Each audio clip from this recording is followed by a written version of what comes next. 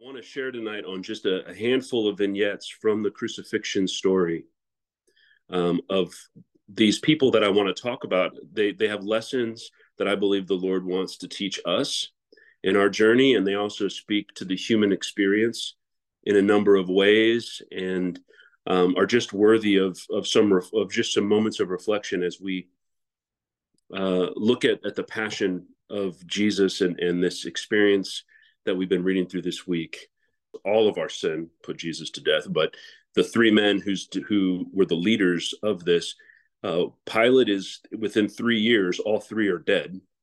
Pilate is actually beheaded in Rome because he couldn't quell the rebellions in Judea and in Jerusalem. And so he's put to death by Caesar. And then I think Caiaphas, one of those two, one of them is flayed alive and the other is crucified himself. And so it's just interesting as we're looking at the trial, just a little side note, the reality of God's justice. And he says, vengeance is mine. And Jesus was meek as a lamb to the slaughter, did not raise his voice.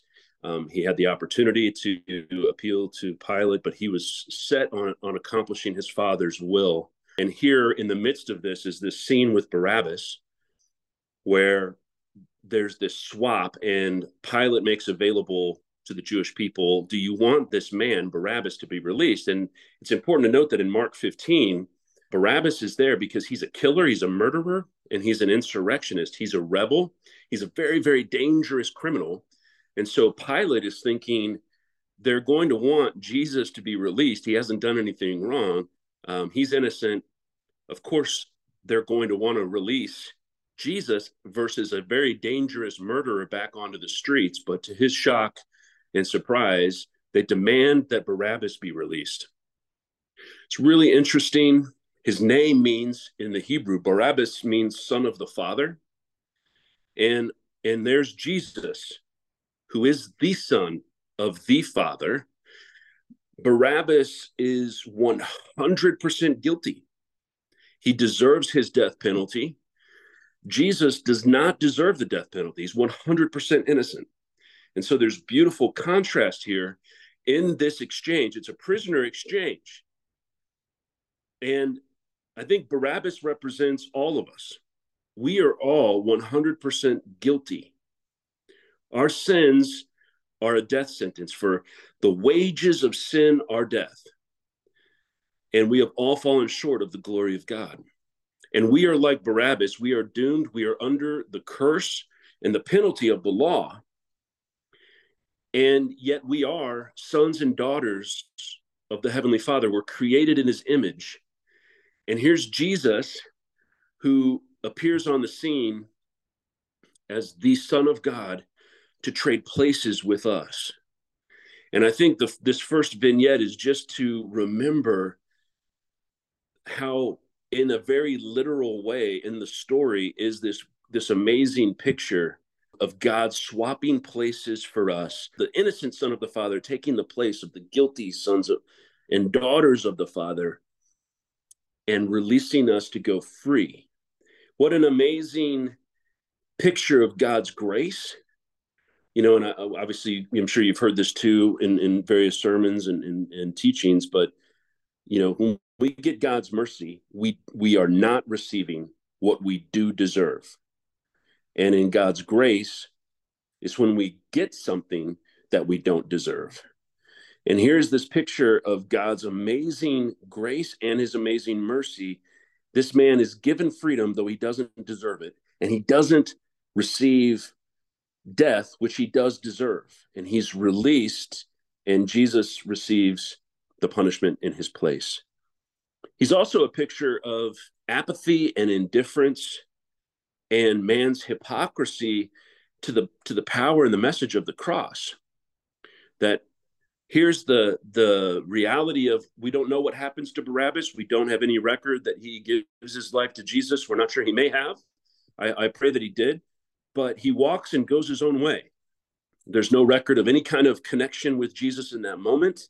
And in that way, he represents the indifference of humanity to God's revelation of love. And we can look around the world today and see so many sons and daughters of the Heavenly Father who are indifferent to the story of the gospel. Some of them may have even heard it before, and yet the human heart can be calloused and hardened to the power and the beauty of God's story.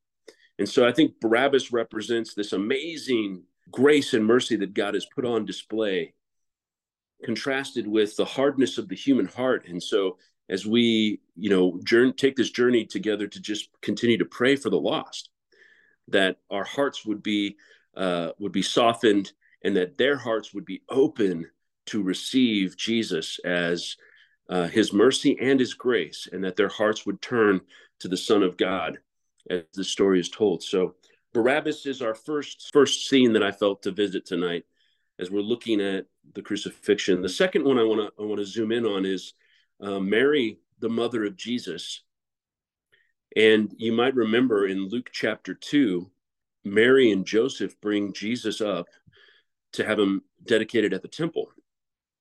And Simeon is there, and he has this amazing prophetic word over Jesus, and he's going to be the hope and consolation of Israel, and he'll be the light to the Gentile nations.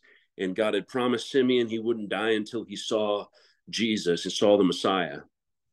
But he adds this little piece, and he says to Mary specifically, and a sword will actually pierce your very soul. What a sobering word. What a privilege that God gave Mary. And she's such a great example of a servant of God. Be it done to me according to your will. She played her part in the story, and yet right from the very beginning, there's prophesied a devastating pain that she was going to be destined to experience in her journey as Jesus' mother. And here we are, 33 years later in her journey. She's watched him grow up. She's watched him become a man. She's watched him move in the miracles of God. Of course, she's the one at the wedding of Cana who prompts Jesus into the first miracle of the water into wine. And she tells the servants, you do everything that my son tells you to do. And, so Mary is there. She's watching her son, the Son of God, fulfill his mission and purpose. And then she's right there at the very end as he breathes his final breaths, and Jesus is on the cross. And she's standing there with John. Most of the other disciples have scattered at this point. And it's recorded in John chapter 19, verses 25 through 27.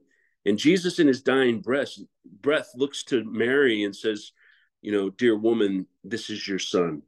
And son, this is your mother.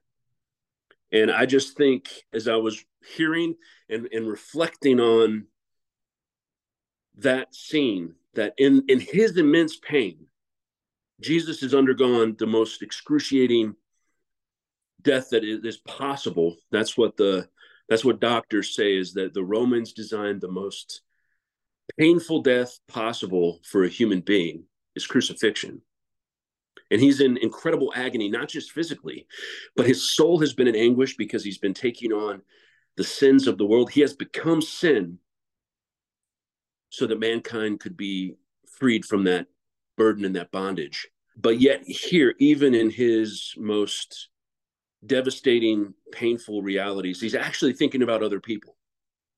He's thinking about his mother, who we can't imagine what Mary is going through. The injustice of what's occurring to her son, how quickly things have happened, the reality of someone that you love incredibly, dearly, and deeply suffering that way in front of your very eyes, the trauma that she must have been undergoing. And you go back to that passage in Luke 2, a sword will pierce your very soul. And yet on the cross, Jesus, seeing her sorrow, seeing her pain, reaches out in compassion to her and provides a relationship for her and brings John into her pain as a comfort to her. What a remarkable picture of God's compassion and his provision amidst the depths of our sorrows. As we go through things in life, as our souls get pierced, with sorrow and grief, and we go through trauma, that Jesus isn't dispassionate or indifferent to our suffering. He sees exactly what's going on in the human heart. He says, in this life, you're going to have trouble, but take joy because I've overcome the world. He says, I'll be with you even unto the ends of the age. His promise isn't that we have a bulletproof vest and we never get hurt. His promise is that he will be with us always. And here is a beautiful example of the Lord providing out of a place of compassion for his earthly mother, who he loves, and one of his best friends. And the tenderness of this moment is really beautiful. And in life, seasons change. And the disciples were about to go through a huge change where they're used to having Jesus with them. He's been with them every day. And Mary's been used to having her son around, Jesus for 33 years. And this is coming to an end, even though in 3 days, Jesus is going to be resurrected. He's going to ascend to the Heavenly Father in 40 days. He's going to be gone. And things are going to be radically different for his family and for his spiritual family. And so he's making, even in the midst of his pain and his own personal pain and suffering, he is ministering hope, and he's ministering comfort, and he's helping people he loves make the transitions. As things end and new things begin, the Lord is helping us through our transitions. And sometimes those transitions can be incredibly, incredibly painful. But as I was reflecting on this particular vignette in the crucifixion story, just the beauty of God's provision in the midst of our own sorrows and transitions was standing out to me, and how he cared for his mother. The third person I want to visit in the story is actually the Roman centurion, who's standing there and he's watching the death of Jesus. He's on duty, and he's hearing everything that's being said. He sees the darkness come in, the earthquake. He hears Jesus breathe his last.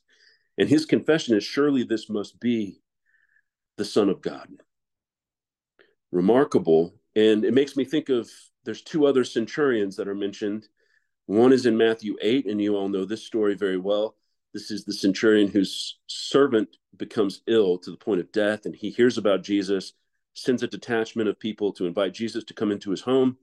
And Jesus is on his way, and the centurion sends a messenger and just says, Lord, I'm not worthy for you to come into my home. Just say the word and my servant will be made well.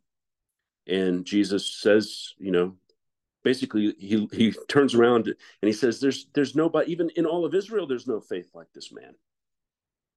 The centurion had communicated, he's a man under authority, and he knows that all he has to do is say, go and do this or this and that, and he releases an order and it's done.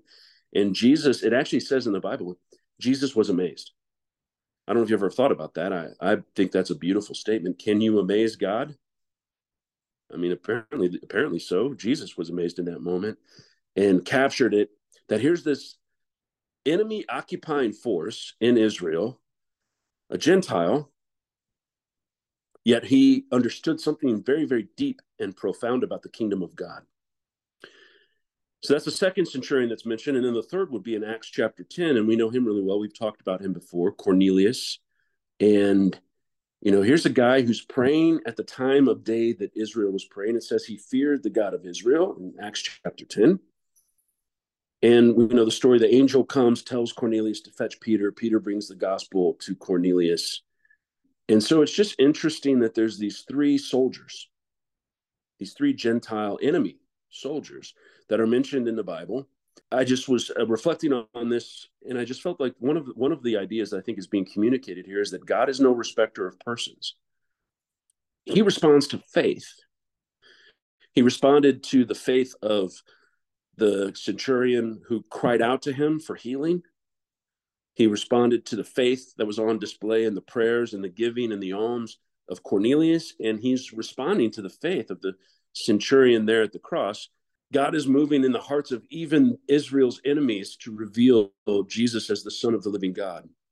I also think that this is a revelation that God loves our enemies. The Bible says that while we were enemies, Christ died for us. And here's an example right here in the crucifixion of those that we would look at in natural and say, they're beyond God's grace. These are our enemies, and there's no way that God would have a plan or a purpose for them. They are beyond his love because we are, in our natural frame of mind, in enmity with them. And yet in the story is evidence that God loves all, every tribe, every tongue. He has a plan and a purpose for. God's love is for everyone. And all that matters is our confession of faith. And so the centurion is there, and his confession of faith, it says in the Bible, without faith, it's impossible to please the Lord. But after everything that this Roman centurion saw, he became convinced that Jesus was indeed the Son of the living God. I love Peter. I can relate to Peter on so many levels. But in Luke 22, we have the story where he denies Jesus, and Jesus is talking about someone is going to betray, and Peter is very bold, and he's like, Lord, I will die for you. And of course, down the line, he does die for Jesus as a martyr. But, we know the story well. Jesus turns and says, Peter, before the rooster even crows 3 times, you're going to deny me 3 times before the rooster crows, Peter. Satan has asked to sift you, but I have been praying for you. And when you return, when you are restored, I want you to strengthen your brothers. Amazing. And we talk about in the betrayal story, we often talk about on the night that Jesus was betrayed, and we often focus on Judas, and rightfully so. He was the main betrayer, but let's not leave Peter out of the emotions of Jesus here. But this is his very best friend, or at least one of the 3, and the guy who has been maybe arguably the boldest disciple. He's the one that walked on water. Jesus had some very powerful moments with Peter, and when Peter does deny Jesus, he is weeping bitterly out of this denial. He just, his heart is broken because he abandoned his best friend. He abandoned Jesus in the time of his need. His heart was broken. How must Jesus' heart have felt at that time when even his closest friend turned and said, I never even knew that man. I think in one of the Gospels, it says he actually curses and says, I never knew him. And I think one of the lessons here in Peter's life is, in this story, Jesus doesn't operate with a ceiling over us when we fail. He doesn't just relate to Peter based on Peter's denial and sin. He doesn't put Peter in a box called failure and leave him there. He has a vision. He knows the Father's heart for Peter, and he says, Peter, when you recover, when you're returned, go and strengthen the brothers. And when the story continues, we pick it up in John 21, and we know that story well, where, Jesus, the guys have gone up to Galilee, and the resurrected Jesus appears on the beach. They don't recognize him at first. And he repeats a miracle, calls out, hey, put your net on the other side of the boat. And they have the huge catch again. And then the bells go off for Peter. And he's so excited. He throws off his clothes, basically. Just the guys are wrestling, bringing the nets in, and Peter is so excited to be with Jesus. He dives in, swims as hard as he can to get to the beach. And it's there that Jesus commissions him, and, do you love me, Peter? 3 times, do you love me?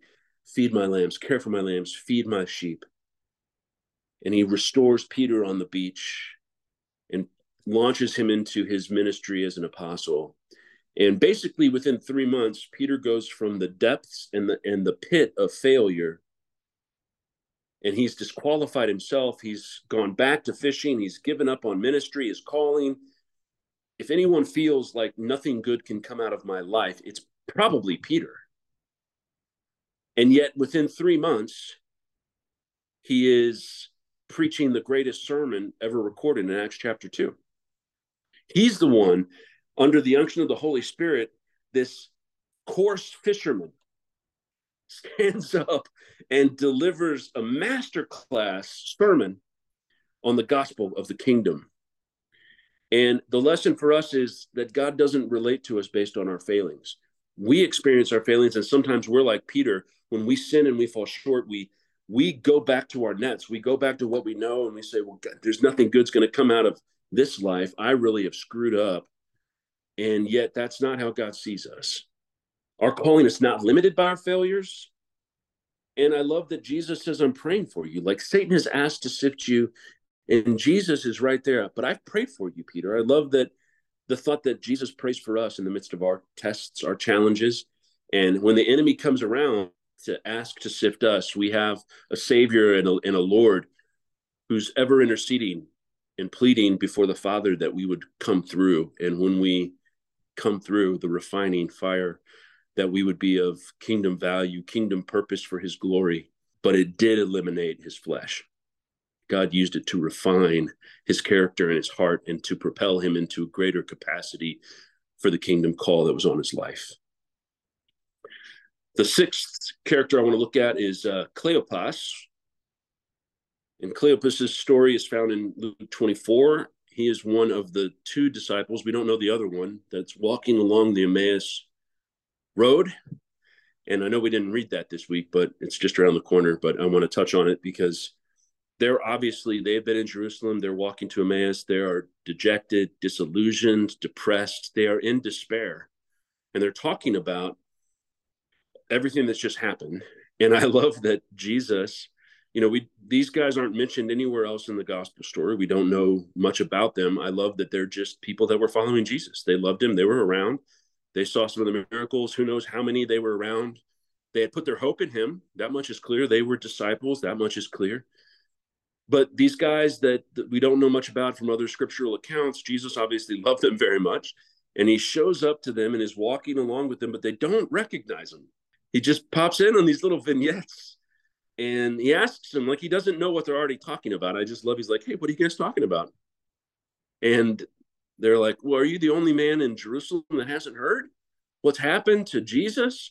We thought he was the Messiah. And they're just going on and on about their disillusionment, depression.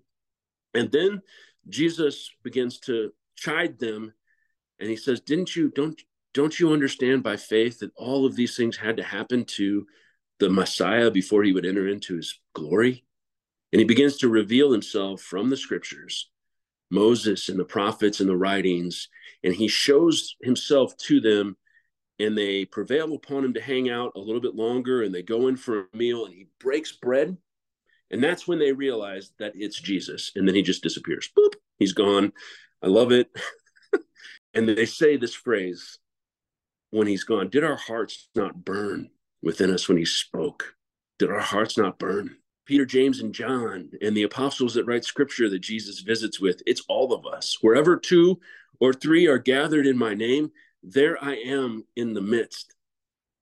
What an encouragement that God sees us in our disillusionment, our depression, our despair. Things don't happen the way that we thought they would. Stuff gets broken down and our expectations get shattered. Like a pot on the floor, and how do you pick up the pieces? And you're processing that with your buddy, and you never know, the Holy Spirit just might roll up on that conversation and speak his words into our hearts, and our hearts are burning again with revelation of who he is. And it's about him. The scriptures are all about him. And I think the other lesson in this story that I was reflecting on is we need the word. We need God's word hidden in our hearts to overcome the pressures and pain of this world. Again, we talked about it some in the picture with Mary. We're going to go through sorrow, and we're going to go through times of great confusion. And we need his word in that season. And the human temptation is to run away from God when we're going into pain. Even going all the way back to the garden, Adam and Eve, they sinned and they hid. They were struggling with something, and the Lord is like, Adam, like, where are you? There's a loss of intimacy in the relationship. When we start to struggle with things, we pull away from God generally. The invitation from God throughout the scriptures always come to me. Jesus always said, come to me when you're weary and heavy laden. I'm going to give you rest. Come to me, God says in Isaiah 55, those of you who have no money, come and buy milk and bread to drink it. Taste and see that I'm good. Come to me. Even David, in the story of Bathsheba and Uriah, God confronts him about his sin and is dealing with that in David's life, and David is repenting. The Lord says to David, look, David, I've given you all these things. If that were not enough, you could have come to me. Wow. Even in the hardness of our human heart, when we're coveting something or we're struggling in a sin area, the Lord is still saying, David, Jed, Krista, Bernie, whoever, come to me with that struggle. There's a conversation that I'd like to have with you about this in your life. But when we're struggling with things, we tend to run from God. But I think this message on the Emmaus Road is that when we're going through things, that the Lord wants to come and visit with us and have a conversation with us and reveal himself through his word, so that our hearts can gather the internal power and might through his word, empowered by the Holy Spirit, to overcome the world, to overcome the pressures, to overcome the lies, to overcome the pain and the sorrow. And Jesus, of course, says this in his epistles in Revelation to the churches. To him who overcomes, to him who overcomes, to him who overcomes, in every letter. And so we need his word burning in our hearts to overcome all that we're confronted with on a daily basis as life unfolds around us and hard things are happening left, right, and center, and we have to process it. We can't put our head in the sand, and the Lord wants us to put our heart in his hands, that we would burn for him. In Matthew 26, verses 40 to 45, we have the story of the Garden of Gethsemane, and I just want to touch on a couple little notes of beautiful notes in the heart of Jesus throughout this story of the crucifixion. And in the Garden of Gethsemane, Jesus says to the disciples, he's pleading with them to stay awake, stay awake. 3 times they fall asleep. The spirit is willing, the flesh is weak. And he's agonizing in prayer before the Father, trying to discern the Father's will. And I just want to, embedded in that story is this longing in the heart of God for human companionship. And what he's about to go through, he doesn't want to be alone. That moves me. God doesn't want to be alone. And we've talked about it in previous lessons, but I'll always be coming back and touching on this to remind us, God likes to be with us. That's been the plan from the beginning. He would dwell with mankind. He would be our God. We would be his people. That's where the story ends in Revelation. And here we have another little picture of his heart. He's going to go through the hardest test. He's being crushed to the point that he's sweating blood with the weight of the pressure of what's about to befall him. His friends are going to scatter. He's going to endure the worst physical punishment the human body could endure. And he is wanting his friends. He wants to be with his friends. He has a heart for human companionship. And if you remember this little phrase, I love it. Jesus said it when in relationship to the Passover to the disciples. He said, I have longed to eat this meal with you. I mean, it just blows my mind. It's so simple, yet so deep. The God who gave Passover as an ordinance to Israel and has been watching them observe that rite and that feast for 1,500 years is now physically on the earth as God in a human body. And he is about to fulfill that feast with the fullness of the meaning that this is my body. This bread is my body. This is my blood poured out for you. And he just says the simple phrase, I have longed to eat this with you. Wow. And he holds up the cup and he says, I will not drink of this again until I'm in my Father's kingdom with you. You know, that we're going to one day be with him, eating and drinking together. And in Revelation, you know, in the letter to the Laodicean church, he says, behold, I'm standing at the door and I knock. And there's got all these wrong things going on in the church. And he's still saying, hey, I'm knocking out the door. If you open the door, I'm going to come in to your life and have a meal with you. Wow, that's beautiful. We have a God who likes to fellowship with humans, and he wants to be with us. He has a longing for our companionship. And I just take great encouragement when I think about who he is and all that he did for our sake, how can we say no to him when he's as beautiful as he is and has done everything he's done? And when we get that revelation going, it spurs us on. Our hearts start to burn inside of our chests. And that's the beauty of the gospel. Pastor Jed, when you talked about the story of Barabbas and how we substituted holiness for corruption, God has given me the gift of evangelism. And oftentimes when I speak from that standpoint because I know that to reach out to the lost souls of the world, we must first show their condition. It's like going to a doctor and telling him you're sick and he does no diagnostic and begins to pump you with medication. Well, you'll be saying, well, what am I sick of? Why are you giving me this medication? What is it for? And so I believe, oftentimes when I talk, I know my focus often kind of reveals who we are in our corruptible state. And the reason is that we need to know what who we are, because if left to our vices, we will always choose that which is ungodly and holy. And that's why we present an option, a perfect option, which is Christ Jesus. But you see here, the people were presented with Jesus. Jesus, symbolic of holiness, perfection, one who can cleanse you from your current state. And Barabbas is the direct opposite of who Jesus is. And the people are given a choice to choose. And what do they choose? They choose corruption. And I think that's where, it really lies when Jesus says that for the light has come into the world, but people love the darkness because their deeds are evil continuously.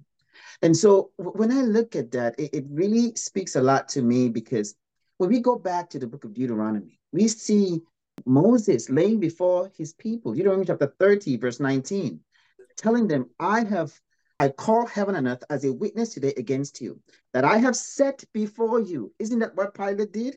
He set before the people holiness and the opposite of holiness, sinfulness, unrighteousness. I have set before you life, and Jesus is symbolic of life, and Barabbas was symbolic of death, blessings and cursings. Jesus was the blessing, and sin is the curse. Therefore, choose life that both you and your descendants may live. But what did the people choose? They chose death. They chose Barabbas, symbolic of death. And it's amazing because in Acts chapter 2, verse 23, we have Peter telling the people immediately after they began speaking in tongues, after they were baptized by the Holy Spirit. He confronted them and told them, but God knew that what would happen, and has prearranged. I'm reading from the New Living Translation. Has prearranged plan. A prearranged plan was carried out when Jesus was betrayed. With the help of lawless Gentiles, you nailed him to a cross and killed him. So here we see our condition. It's not only okay that we deny righteousness, but we want to kill it. We want to subdue it. We want to destroy it. We want to do what Romans chapter 1 says. We suppress truth in unrighteousness.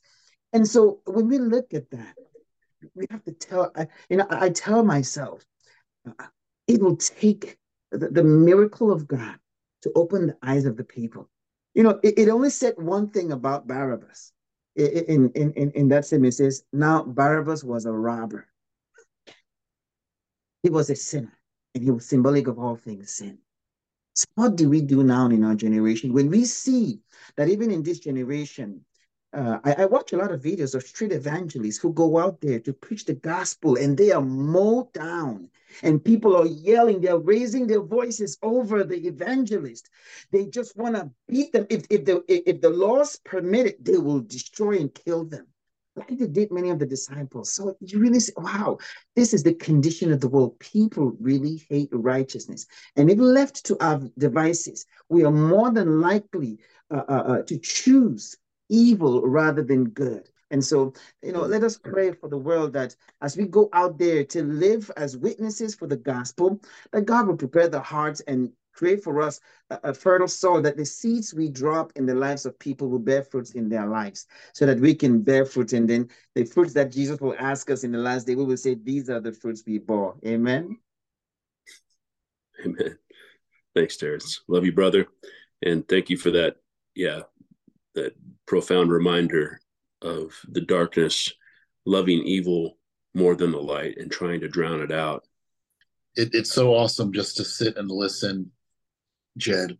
And as you and I think we were just talking earlier today, everything's really all about Jesus, right? I mean, all the stuff that he can do and what we can quote get from him and all that.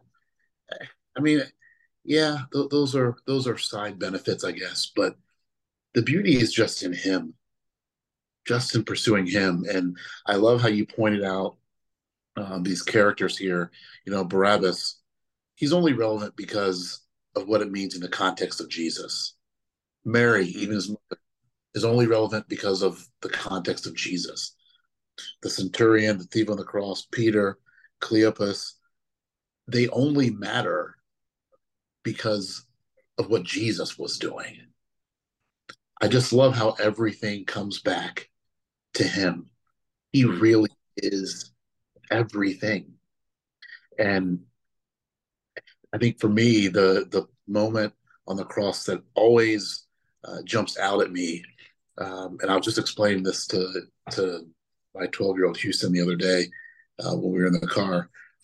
We were talking about Jesus on the cross, and we were talking about Mary, and I said, yeah, she's a very important person, and he's like, some of my friends are Catholic, and there's this Hail Mary stuff, and this, that, or the other, and so we talked a little bit about that, and he's like, what's a big deal that she gave birth to Jesus? I'm like, yeah, it is. I said, but when he was on the cross, what did he say? He looked at her and he said, woman, behold your son. Son, behold your mother. When he was talking to John. And like in that moment, when he's on the cross, he's not Mary's little baby boy. This is the Messiah of the world. And there he was. He didn't call her mother. He didn't call her mom, right? He said woman, because in that moment on the cross, he's the hope of salvation. He's everything